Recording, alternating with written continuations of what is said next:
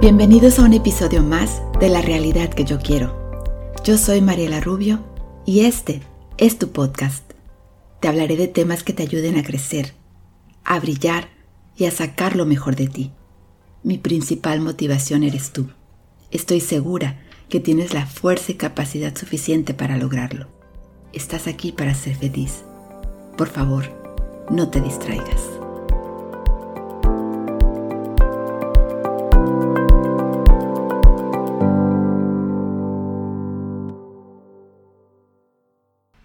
Hola, este es el episodio número 7 de La realidad que yo quiero, tu podcast. Yo soy Mariela Rubio y el tema de hoy se titula Venciendo Temores. No sé si a todos los seres humanos les pase lo mismo, pero yo voy por la vida tratando de hacer lo que me gusta, buscando siempre un motivo por existir y venciendo mis propios temores, retándome día a día a seguir y a conseguir lo que el universo tiene para mí. El mundo es inmenso y la gama de posibilidades es infinita. Hace tiempo que mi esposo y mi hija decidieron ir de campamento. Para mí, una verdadera aventura.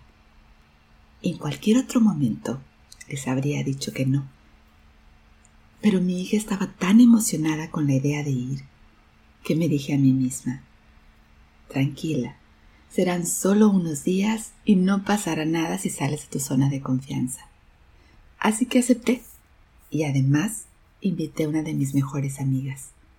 Ella es intrépida, fuerte, valiente y siempre que la tengo cerca aprendo de ella. Para mi gran sorpresa me dijo que sí y viajó alrededor de unos 4 o 5 horas para encontrarse con nosotros. El destino: Parque Yosemite. Había escuchado cientos de veces que es un lugar hermoso, enigmático y lleno de vida. No sabía más. Mi amiga comentó durante el trayecto sobre una gran montaña llamada el Capitán. Es famosísima, me dijo. ¿Cómo no has escuchado hablar de ella? No. ¿Entonces tampoco sabes sobre el chico que la escaló sin ningún equipo ni protección? Ni idea, le dije. Pero cuéntamelo todo. Mira, se trata de una de las paredes más difíciles y emblemáticas del planeta. El Capitán está aquí, en el Parque Yosemite. Mide más o menos unos 7.500 pies de altura y lo hizo en menos de 4 horas. Es impresionante. Hasta grabó un documental y se ganó un Oscar. ¡Wow! Entre más me platicaba, más me emocionaba. ¿Pero qué hace? ¿Quién es? Él estudiaba, me dijo, ingeniería, pero dejó sus estudios para centrarse en su verdadera pasión, que es la escalada. Después de escuchar esta historia, fue impresionante estar frente al Capitán y ver su magnitud y su belleza. Si deseas conocerlo en foto, te invito a que visites mi página de Instagram, bajo el nombre de Mariela_Realty, para que te des una idea de la magnitud y de su altura.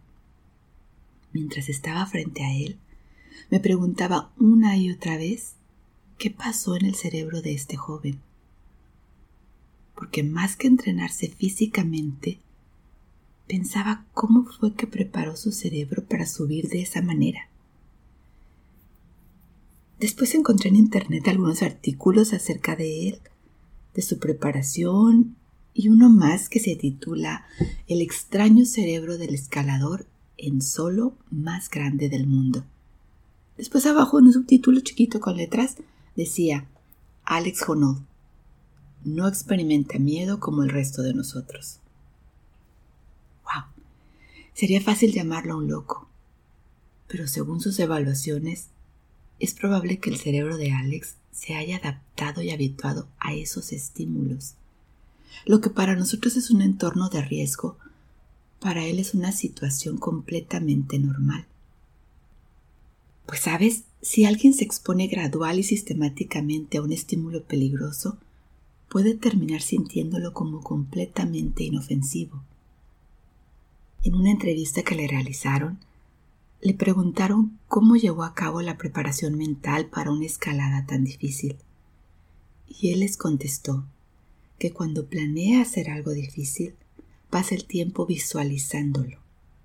Piensa cómo será esa experiencia en general y después la divide en cada una de sus partes. ¿Te das cuenta? Él visualiza y planea su destino. Hono tiene verdaderamente un cerebro extraordinario y de verdad podría no sentir miedo allá arriba. Ese artículo profundiza sobre la manera en que su cerebro muestra la búsqueda de sensaciones y de experiencias y muchos otros aspectos. Pero la mayor conclusión es que el cerebro de Alex es un desafío difícil de entender para los científicos y también un reto difícil de comprender para los aficionados a la escalada. Algunos seres humanos nos aferramos a lo que nos ofrece seguridad y por miedo no nos atrevemos a dar un paso hacia adelante. Creemos que no resistiremos el cambio, pero cuando sucede, nos damos cuenta de lo sencillo que puede ser. Mientras estuve investigando la vida de Alex Honnold y tratando de comprender la estructura de su cerebro, se me vino a la mente un pasaje de mi vida. En el episodio 5, les conté que hace muchos años tuve un problema de salud que me dejó sin movimiento, donde mis piernas sufrieron un daño muy grande y tuve que usar una silla de ruedas por más de un año. Durante mi rehabilitación, fui utilizando diferentes aparatos para caminar, pero de la misma manera, gradualmente los fui dejando de usar. Dejar la silla de ruedas me costó mucho trabajo, porque de cierta forma me daba seguridad. Caminar con un andador me ponía en una postura más débil, implicaba dejar algo seguro y al mismo tiempo hacer el doble de esfuerzo, aunado al dolor y al sufrimiento que conlleva empezar de cero. A nadie nos gusta. El andador me ayudaba a sentirme un poco más libre de movimiento. Sin embargo, era estorboso y ruidoso al caminar. La única diferencia con la silla de ruedas era que podía pasar desapercibida mientras me mantuviera sentada en una silla. Era fácil de transportar y manipular, pues solo había que doblar hacia el centro para compactarlo. Pero, ¿sabes? Dejar de usar el andador tampoco fue fácil. Una vez que me acostumbré a él y que me dieron la indicación de pasar a un bastón, esto representaba mayor dificultad. Debía mantenerme en equilibrio. Pero el principal problema era afrontar el miedo a los retos, a descubrir nuevos caminos, quizá algunos dolorosos, dejar la supuesta seguridad que me otorgaba algo inclusive incómodo. A veces cuesta aceptar que si no nos atrevemos a dejar nuestras ideas obsoletas, abandonar viejas creencias, jamás lograremos un cambio significativo. Un día me dijeron que Dios solo mandaba sufrimiento a aquellas personas que tenían la fortaleza de afrontarlo y que obtendrían algo provechoso. Entonces no lo entendí, sino mucho tiempo después. Lo más importante es saber que las únicas limitaciones que existen están dentro de uno mismo y que teniendo vida, todo se puede lograr. A eso le llamo encontrarle sentido a la vida y disfrutar en cada instante la gama de posibilidades que se presentan. Es cuestión de elegir. ¿Te das cuenta? Somos los responsables de cómo queremos sentirnos y de cómo vivir el momento. Estar contentos o molestos ante cada situación. Nuestros pensamientos y actitudes dependen precisamente de esa elección. No es sencillo. Nuestro estilo de vida no puede cambiarse de la noche a la mañana. Somos tan solo, como diría un maestro, memorias viciadas, gastadas y repetitivas. el no estructurar nuestros pensamientos, nos lleva a enfrentarnos una y otra vez con las mismas actitudes, a permanecer en un círculo vicioso. Al menos debemos atrevernos a pensar diferente. La mayoría de las personas utilizan solo una pequeña fracción de su capacidad y rara vez se esfuerzan por alcanzar su pleno potencial. No hay tensión para crecer. No sé si las personas están conscientes de dónde están y dónde podrían estar. La gran mayoría de la gente está dispuesta a conformarse con el promedio de vida. Y no vale la pena apuntar hacia la mediocridad, quedarse en una zona de confort, donde se escoge la comodidad por encima del potencial. Algunos más caen en patrones y hábitos, haciendo las mismas cosas de la misma manera y con las mismas personas, al mismo tiempo, por lo que obtienen los mismos resultados.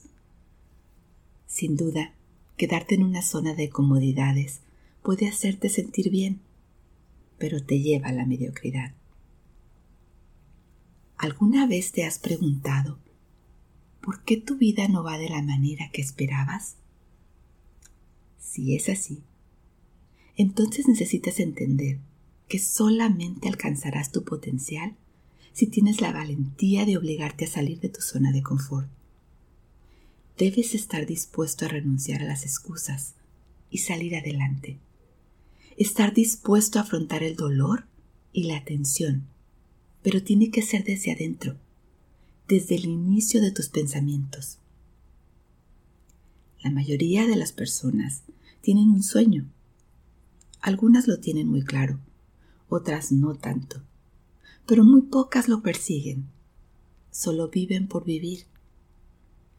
Piensa por un momento. ¿Cuál es tu deseo en la vida? El que sea. Ahora te pregunto, ¿qué estás haciendo para conseguirlo? ¿En qué proceso vas? ¿Lo estás logrando? Ahora piensa, ¿qué es lo que te detiene? Muchas veces me he encontrado con personas que desean tener su propio hogar. Y cuando yo les pregunto, ¿por qué no lo han hecho? Se limitan a levantar los hombros, a responderme que es muy difícil, que no tienen dinero, que su crédito no es bueno, y excusa tras excusa. La respuesta es casi siempre negativa. Los seres humanos necesitan examinar su interior para encontrar razones para comenzar a hacer las cosas. Mi broker siempre me dice, encuentra la motivación de las personas. ¿Qué es lo que los mueve? Busca en su interior, porque nuestra situación en la vida es debido a las decisiones que tomamos y los actos que realizamos. Todo en esta vida se trata de decisiones. Algunas las tomamos de manera consciente y otras no, pero siguen siendo decisiones. Cuanto más pasan los años y vamos envejeciendo, vamos siendo también más conscientes y más responsables de nuestra situación. Si tú ahora mismo no estás cerca de tus sueños, piensa qué es lo que está pasando. Y puedes decirme cualquier cosa que se te venga a la mente para quedarte donde mismo. O puedes escoger cambiarlo. Toma en cuenta algo. El crecimiento no llega si te quedas en tu zona de comodidad. Debes estar dispuesto a que tu presente y tu futuro sean muy distintos a tu pasado. Tu historia no es tu destino. Y nunca es tarde para hacer lo que quieres ser. La vida se va en un instante. He conocido personas que llegan a la vejez, voltean hacia atrás y se dan cuenta que vivieron una vida sin sentido. Eso es lo más triste que me he topado en mi profesión, porque nunca se atrevieron. Si de verdad quieres crecer, quieres lograr tus sueños y vivir plenamente, tienes que correr riesgos, moverte. Si te fijas, las personas a las que uno admira son personas inquietas, que siempre están buscando y creando nuevas historias y grandes desafíos. Hay demasiadas cosas mediocres, y tu vida no tiene por qué ser una de ellas. Vale la pena demostrarte a ti mismo que tus sueños son importantes. Mereces ser feliz. Hay gente que respira, pero no vive. Hay gente que hace lo mismo todos los días, sin ninguna emoción. Por eso canta, ríe, agradece todo, bendice a los que te aman y no aceptes pasar por esta vida sin intentar ser feliz. Muchas gracias por escucharme. Si te gustó, comparte este episodio con quien tú quieras. Y si aún no lo has hecho, bájalo y sígueme en tu plataforma de podcast preferido para que puedas estar pendiente de los siguientes episodios. Y por favor, si tienes tiempo, pasa a alguna de mis redes sociales, Instagram, Facebook o Twitter, y déjame un comentario, una pregunta, o si lo prefieres, algún tema del que quieres que hablemos. Que tengas una excelente semana.